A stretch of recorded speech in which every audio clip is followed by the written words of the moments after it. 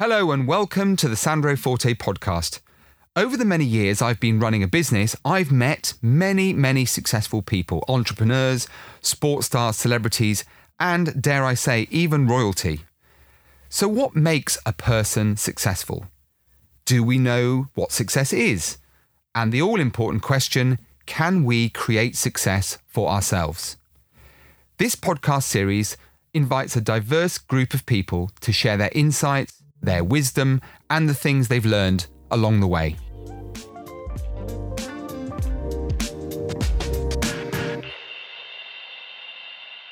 Rimi Thaper is the founder of Love Raw, the vegan brand of gluten-free snacks, drinks and powders. Rimi was formerly a hedge fund marketeer, but she turned her back on that in 2013 and set up Love Raw. She started out by investing £600 in packaging and a blender to secure her first order of products, which she created in her own kitchen.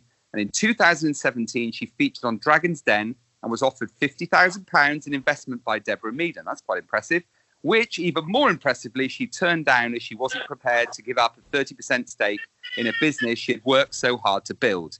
She has no regrets about making that decision, as her company has since gone from strength to strength and in 2018 was valued at £1.75 million. Wow, what a story. It is particularly lovely to have Rimi Thaper as our guest today. So welcome, Rimi, to the Sandro Forte podcast. Thank you. Thank you for having me. Pleasure. Pleasure's all ours. So let's get straight into it. I'm really fascinated to hear about this story because it's a brand I and lots of people know pretty well. But obviously, Rimi, a big change going from, hedge funds to vegan snacks. What made you to decide to make that jump, and why in particular vegan snacks? It's an interesting question.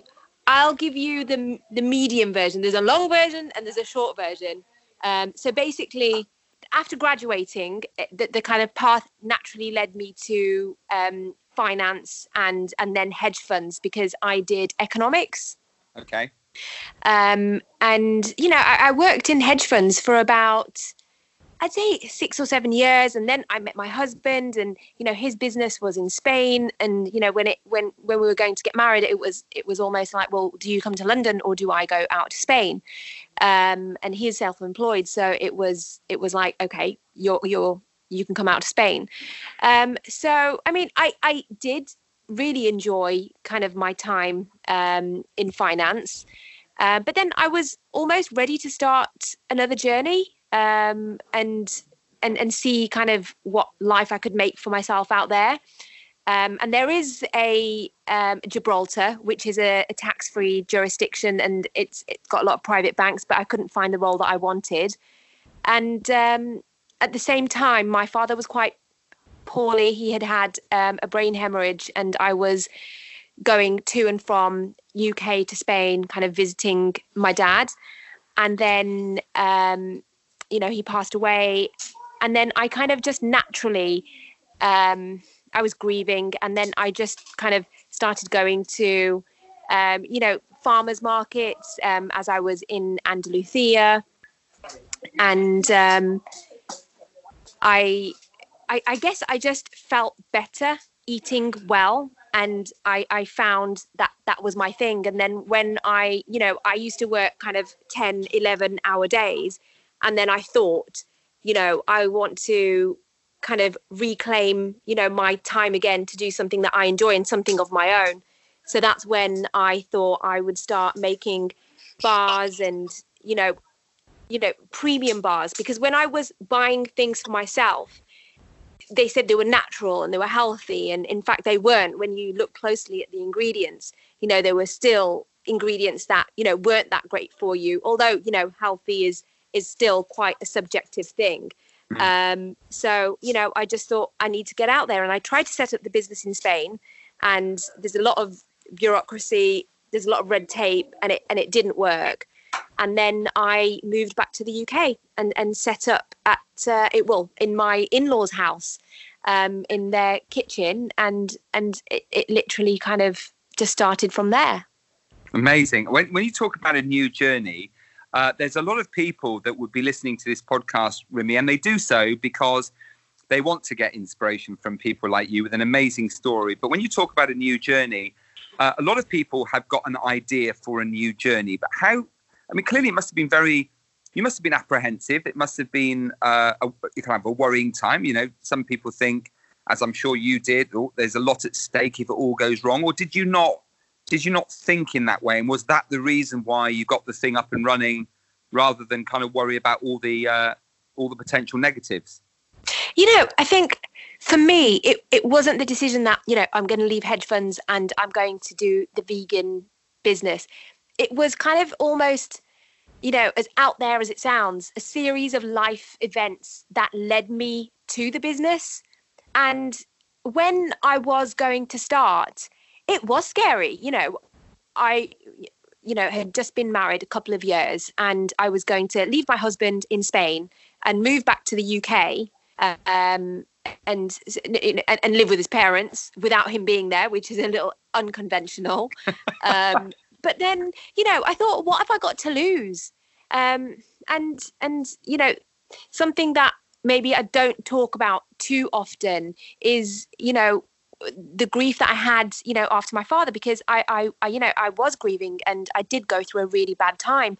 So when I did start the business, I just thought it can't be worse than how I was feeling, the last 12 to 18 months. So, it felt good to do something new. I felt energized and I was excited, and I just was very optimistic about it rather than risk averse. And a lot of the time I am risk averse. So I think it was just my mindset. I had a good mindset, and I was in a particularly bad place. So I just thought it couldn't have got worse than I was in. And if it doesn't work, then what? I just, I go back to Spain and I think of something else to do. Yeah. What I've just found fascinating about what you said, I don't think I've ever heard this from one of our guests before, Rimi, and I'm going to pick up on it because I think it's a really important message. Although, the difficulties, the emotional difficulties that you had, given your loss and the difficulties your family faced, the thing that I picked up from what you just said is that you kind of use that as a way of gaining some kind of perspective. You talk about, well, it couldn't have got any worse for you at the time. So almost using that, whether you're consciously or unconsciously aware of it, it comes across loud and clear that you had a degree of perspective, which a lot of people don't have. And that's what leads to a degree of inertia. But in your case, clearly you went on to do great things. What made you go on Dragon's Den then? So yeah, fast forward, we, had, moved back to the UK, because I moved back to the UK for about 12 months, and then I moved back to Spain, and then the business was growing. So we made then the choice to move back. And then after a couple of years of being back and settled in the UK, in Manchester, we were approached by Dragon's Den, and we just thought, why not? It was a great opportunity. It was down the road as well. And at that point in time in the business, we did need investment. So we just thought, again, what have we got to lose? We'll go on. And it's a great way also of getting out there to viewers. Mm. And you obviously turned down a huge investment opportunity from a lady with a huge amount of business experience, which had, all kinds of potential advantages for you and your business. How was that? What went through your mind, and how was that process of turning down that amazing opportunity? And do you have any regrets about it? I think the whole experience, it was quite daunting. It was very tense. I was in there for over an hour, and I guess all you see is 10 minutes. But I don't have any regrets, although we needed the investment. I just thought, I'm not giving away such a large amount, for, a large percentage for such a small amount of money. It didn't feel right for me.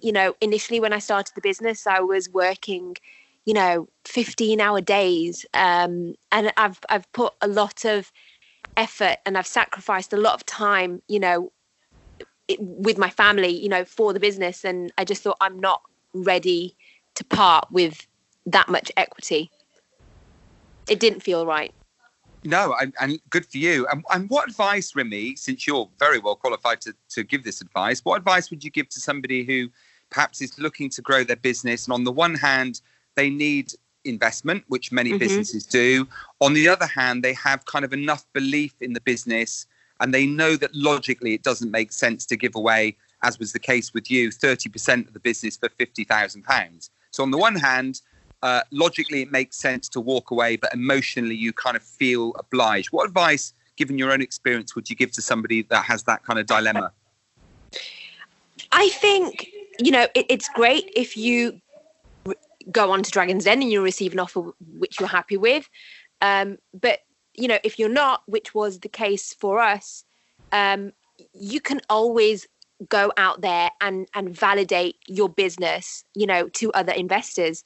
There's, right now, there's so much scope for small businesses to receive investment. There's so many angel investors out there, and firms that want to invest in entrepreneurs and small businesses because, they know that these businesses flourish and can grow and it's a good investment, for investors. So I guess at the first instance, it would be an investment round with family and friends.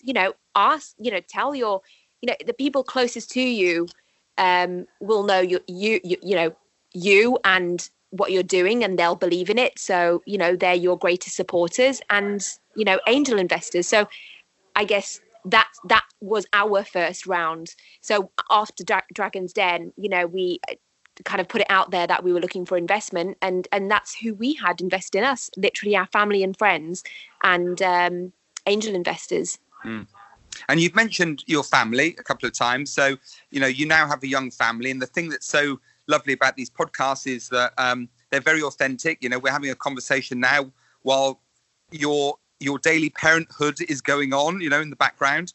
Yeah, so they're in the other room. How do you, young family, how does the pressure of providing for them impact on these decisions, such as the ones you've made so far and your plans for the business moving forward? Is it, clearly a constant juggling act? How do you manage to cope with all of that? It's funny you say that, because when I initially started the business, I was, I wouldn't say like newly married, maybe married a couple of years, but still looking back now, had a lot more time. And then, as the business has evolved, my family's evolved as well. I had my daughter, and then I had a little less time, and it was demanding. I had to try and balance being a mother and the business at the same time. I had to make sacrifices. I went back after a few months. I only had a few months for maternity, and I had to put her in nursery pretty soon. So, that's how I've balanced that. And, I've got family that are local to me that help on weekends. And, I'm not at that stage, and, we don't have the budget to get like a full-time nanny, and, it's not so perfect. It's almost 5:30 now, and I'm still at the office, and the kids are in the other room, and I've just shut the door. so that's how I balance it. Honestly and truthfully, there is no balance. You just kind of got to embrace kind of both things overlapping and not get too stressed about it. But I'm quite open. My daughter's 4 now, and we talk about work quite openly with what we're doing and trips that we're going on. And, she often asks questions too. And, she wants to come and work with us when she's older. So, bless her. That's nice. And my son's, 9 months. So I'm still feeding, and, we're quite open here in the office as well. So, there's just a huge kind of spillover with personal life and work life. And we just kind of get on with it, to be honest, and not think about it too much. But isn't it the case? I mean, my own personal experience is that I started my own business from a converted garage next to my house with twin children who were a month old when I started business. So I had 2 of them being rocked with either foot. It's the time I learned I was ambidextrous. But it's the imperfections, isn't it, Rimi, that make life perfect in many ways. because nothing is ever perfect. And I think if you accept it, then you're destined for greater things than those who constantly strive for it. Yeah, it's true. And I guess with children, control is so out of reach. You just have to let go, and just kind of take each week as it comes. You can't plan ahead too much. I mean, in the early days when I had my daughter, I used to take her to business trips because I was still breastfeeding, and I fed her for about 1.5 years. So she came with me to like work trips to Germany and to London.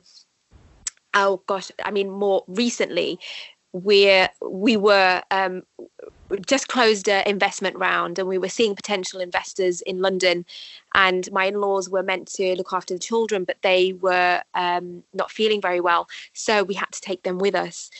So we kind of rock up in Chelsea to this old school venture capitalist firm, and we thought we were just going to see the analysts there, but instead we end up seeing the founder, who opened the door, and he just kind of looked at us, because I was like, can I go into a separate room and feed before we start the meeting, because we'd just been on a 4-hour journey from Manchester to London. But to be fair, my 4-year-old, she was quite good, and I had to give her the iPad for kind of a good 45 minutes, and a bad parent, but it comes in handy, and you've got to do what you've got to do. But he's asked me questions about marketing and financial figures, and Rui, then he was like 4 or 5 months old, was spitting up sick on my back and answering questions, and I just came out of there, and I just thought, I never want to do that again, and I can't believe I just did that. But he was quite impressed. He was like, well, I give you how determined you are, coming here with your children. So yeah. Well, good for you. Tell me about, I've got to ask you about this, because I know one of your favourite products is Buttercups, and how you've managed that huge achievement with a toddler and whilst pregnant. Yeah, my the Buttercup project was from the beginning of my pregnancy to the end of my pregnancy. So we started kind of, the NPD and samples and kind of recipes right at the beginning. And it was only about a month before Rui came along that we had launched. It was quite a stressful time, to be honest. Because things don't go right, deadlines aren't met. So I think I just had something on my, a project on my mind, and I had to get it complete. I mean, I don't know about other women, but when I'm pregnant, I'm on a mission. I need to get something complete. I don't know what it is. It's like I have to kind of fulfill that and then think, okay, and now it's time for the baby. So I was like, I need to get this Buttercup project finished definitely before the baby comes. So yeah, I just had to divide my time, I pretty much work, 9 till 5, and my daughter was at nursery, and then I just spent evenings, with her, and tried to get everything complete and over the line before the baby came. I also need to ask you, from in-laws kitchen, to your own factory, your own kitchen factory, and employees, and all the rest of it goes to running your business. What overall is the hardest part of running your own business, Rimi? I know I'm bringing it back to kids, but I'd say the hardest thing is sacrificing time for work for your kids. Because sometimes, even though you've left work and you're at home, the problems of work are constantly on your mind. And as the business grows, problems grow. And it's not the case where problems disappear. The bigger your business gets, the more problems you receive. So it's just about how you handle those problems, and it constantly comes home with you. So that's the one thing that I do find difficult, even though there's no balance between home and work. Sometimes I'm not fully present when I'm with my children because work is on my mind. And as I've got to ask you, has Deborah Meaden been knocking on your door since you turned her down? Funnily enough, no. But I was thinking of touching base with her. Actually, to be fair, she was very nice, and she was the nicest out of all of them. But recently we've just closed an investment round with a Swiss venture capitalist firm who invest in vegan funds. So we've done a multi-million deal with them. So it would be great to touch base with her just to let her know how we've evolved since Dragon's Den. Yeah. Or put another way, in your face, Deborah. Yeah. Well, if she did invest, at the amount that we said to, it would have kind of multiplied, 3 or 4-fold. Well, good for you then. For you for sticking to your guns, because you obviously had enough belief in yourself to turn it down. That turned out to be a very wise decision. How's the company evolved then since you started it? I mean, obviously, you've talked about the financial success of the business, but what have you kind of learned along the way? What's happened as that evolutionary process has taken place? I think it's a funny one. The business started off from a passion, from something that I wanted to do, and it started off as a lifestyle business. So I would say it kind of fitted around me, and I didn't think about growing and scaling. It was just like, I'm really into health. I want to make something, premium and transparent and honest, and get it out there to consumers. So, and then it just kind of snowballed from there. And then, this industry was getting more popular, the wellness, and now vegan more recently. So we've learnt a lot along the way. We've made a lot of mistakes also along the way, and then at one point it was, do we continue this as a lifestyle business to fit around, our lifestyle, or do we grow and scale this into, something bigger? And that's what we're doing now. We chose to grow and scale, and to make it into kind of, an FMCG business, and, try and get out there to the masses. But you can't do that. We bootstrapped for as long as we could. And then when we had an order from Waitrose, we needed money for working capital. So that's when we did our first investment round. And then more recently, we need more working capital, and we also need to invest in staff as well, as well as marketing and building the brand. And you can't bootstrap and do all that. So that's kind of forced us to do a second investment round. But we've got a good partnership with our investors. So it has evolved, and it's quite organically evolved. To be honest, it was never from day one, I want to build and scale a business. It's just kind of grown year on year, and it's evolved and it's changed year on year to what we want to be. You mentioned the kind of the vegan culture. Forgive me, I'm paraphrasing. You didn't use those exact words, but vegan culture obviously becoming more popular. What kind of effect has that had on your business in terms of demand and competition? Is it healthy kind of competition? Does it create its unique set of challenges? Do you find that this shift towards more, the popular view of healthy eating is helping your business, or with the increased competition, do you find it squeezes margins? I mean, how are you finding that move towards a more popular and healthier way of life is affecting Love Raw? Yeah, it's a funny one, because our product offering has also changed.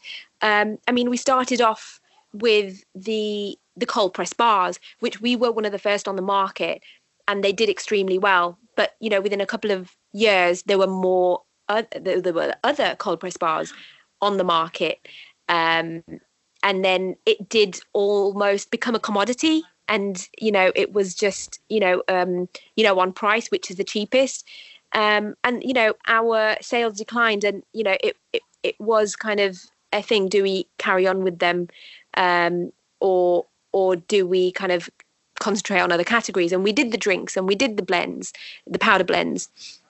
But then we launched the buttercups, and we've decided to discontinue the bars and the drinks and the powders, and now we're just solely focusing on the vegan chocolate category, because it's by far been our most successful category to date, and we've got various ideas with how we want to extend this category, whereas with the others it was almost like, well, how can we extend this category, what other products can we do? But with the vegan chocolate, it's a little bit more exciting. It's chocolate, it's not just cold pressed nuts and fruit, and it's not just almond milk.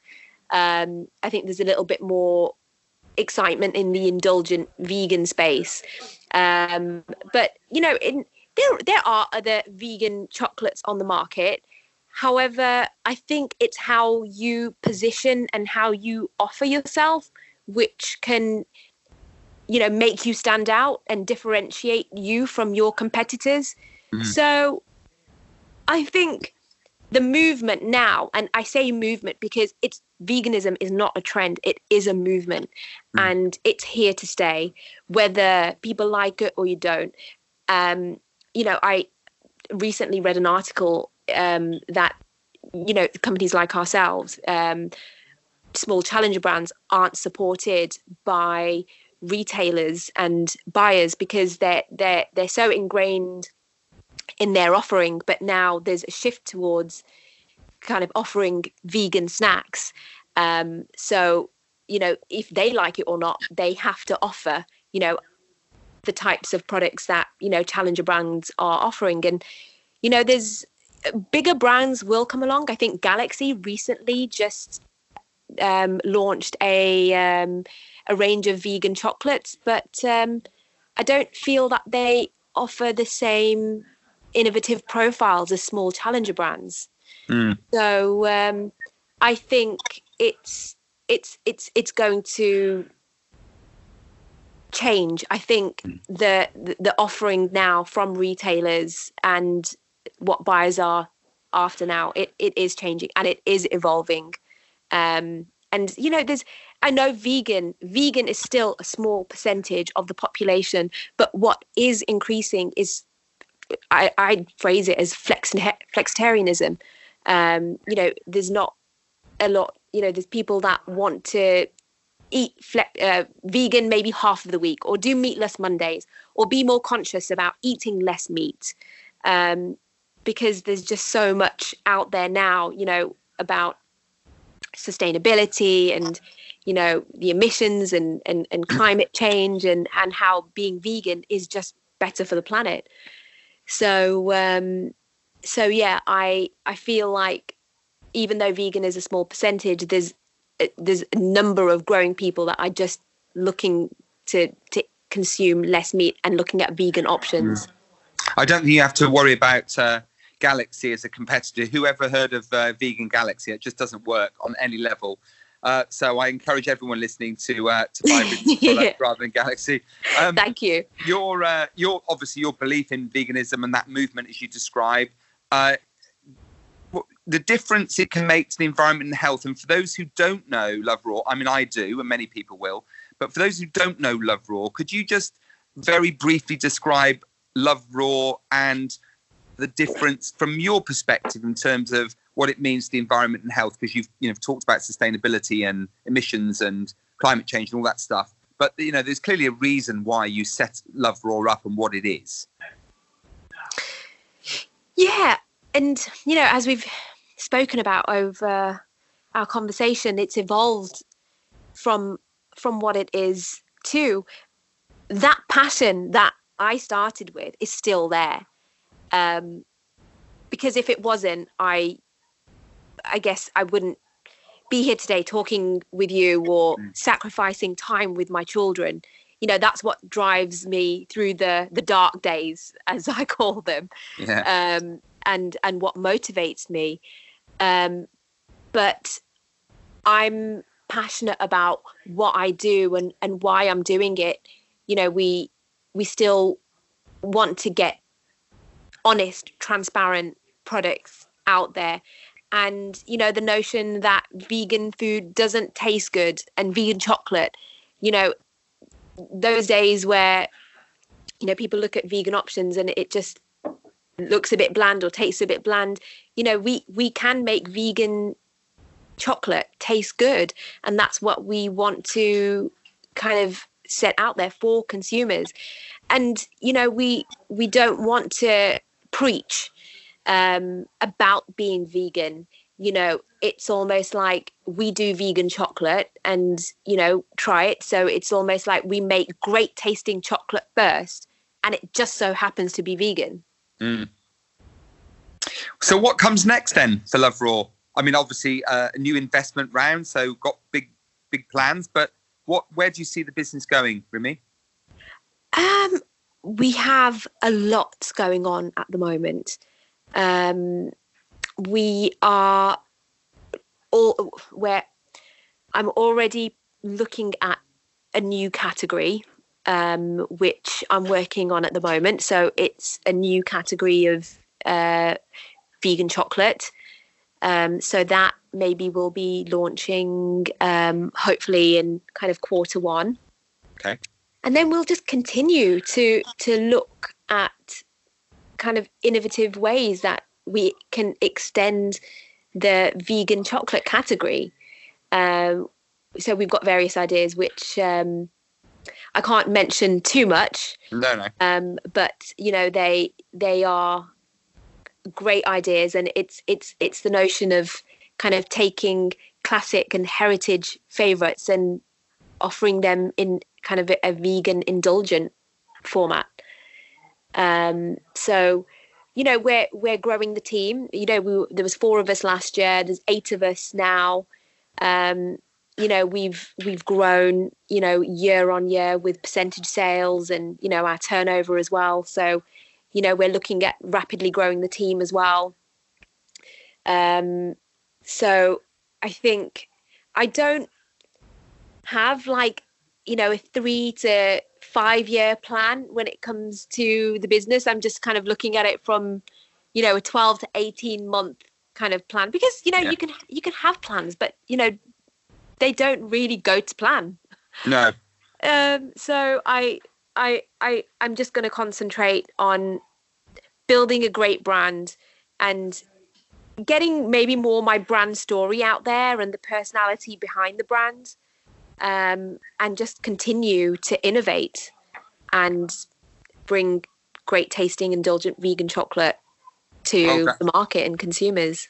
Well done. So to all those people listening out there, they are now going to be wondering how on earth they access these amazing vegan chocolates. So, Rimi, if you don't mind, would you share either social media, website, just so people can start checking you out and accessing your lovely products? So you've obviously got a website. Yeah, absolutely. We are on eatloveraw.com, and you can follow us on Instagram, which is @loveraw.com. Okay. No, that is just @loveraw. @loveraw. Okay, yeah. @loveraw, just to clarify. Super. Final question, Rimi, and thank you for being such a fabulous guest. Learned so much. I hope so. I feel like I've just been rambling. No, the ramblers are always the one that spill the most information. It's great. So, to be honest, don't worry. I'm quite sleep deprived at the moment because my he's just started nursery, so he's bringing home every virus under the sun, and he's just awake every half an hour last night. So we feel your pain. I've been there, got the t-shirt. Bless you. Then doubly thank you for making such a special effort today. The final question then, thinking about grown-up son and daughter, they trot into you one day, maybe at the age of 16, and they've got these high-flying plans for their own business and success in life, and they say, Mummy, one bit of advice, given all that you know now, that amazing life and business experience you have, what one piece of advice in a sentence or two can you give to us that would set us on our way in life? What would that advice be, Rimi? I think I would say find something that you're passionate about and that you enjoy doing, and just take it from there. I don't think, and I want them to find their own path. I don't want to offer too much maybe of my kind of thoughts on what they should do, but I would love to guide them. So a starting point would definitely be find your passion and build it from there. I would say that's very good advice. So what a lovely way to finish this podcast with the rather talented and very successful Rimi Thaper. So thank you so much for joining us. It's been a real pleasure. Oh, thanks for having me. And all I can say is I wish you well on behalf of everyone listening. And there's a lot of people listening, but on behalf of all of us, thank you so much. And good luck with all you continue to do. Thank you. And we will also, of course, be committing to buying lots of vegan chocolates from you from now on. Thank you. Thank you for having me. No, it's been great speaking to you, Sandro. We'll catch up soon. So thank you for joining us on the Sandro Forte podcast. Wasn't Rimi Thaper absolutely inspiring? What a fantastic story. Each week we've got a new guest joining us, so they'll be sharing their own insights into achieving success or, of course, overcoming life challenges. So please make sure you subscribe, follow us on social media, Sandro's podcast, of course, same on all channels. And if you want to email us with a question, it's hello@sandrospodcast.com. And please remember 2 other things. To connect with me, Sandro Forte, it's the real Sandro Forte on Instagram, Sandro Forte everywhere else. And please leave those reviews on iTunes so we know what you'd like more of in the future. And of course, you'll be automatically entered into a draw to win one of the prizes donated by a guest of the Sandro Forte podcast. Until next week, bye-bye for now.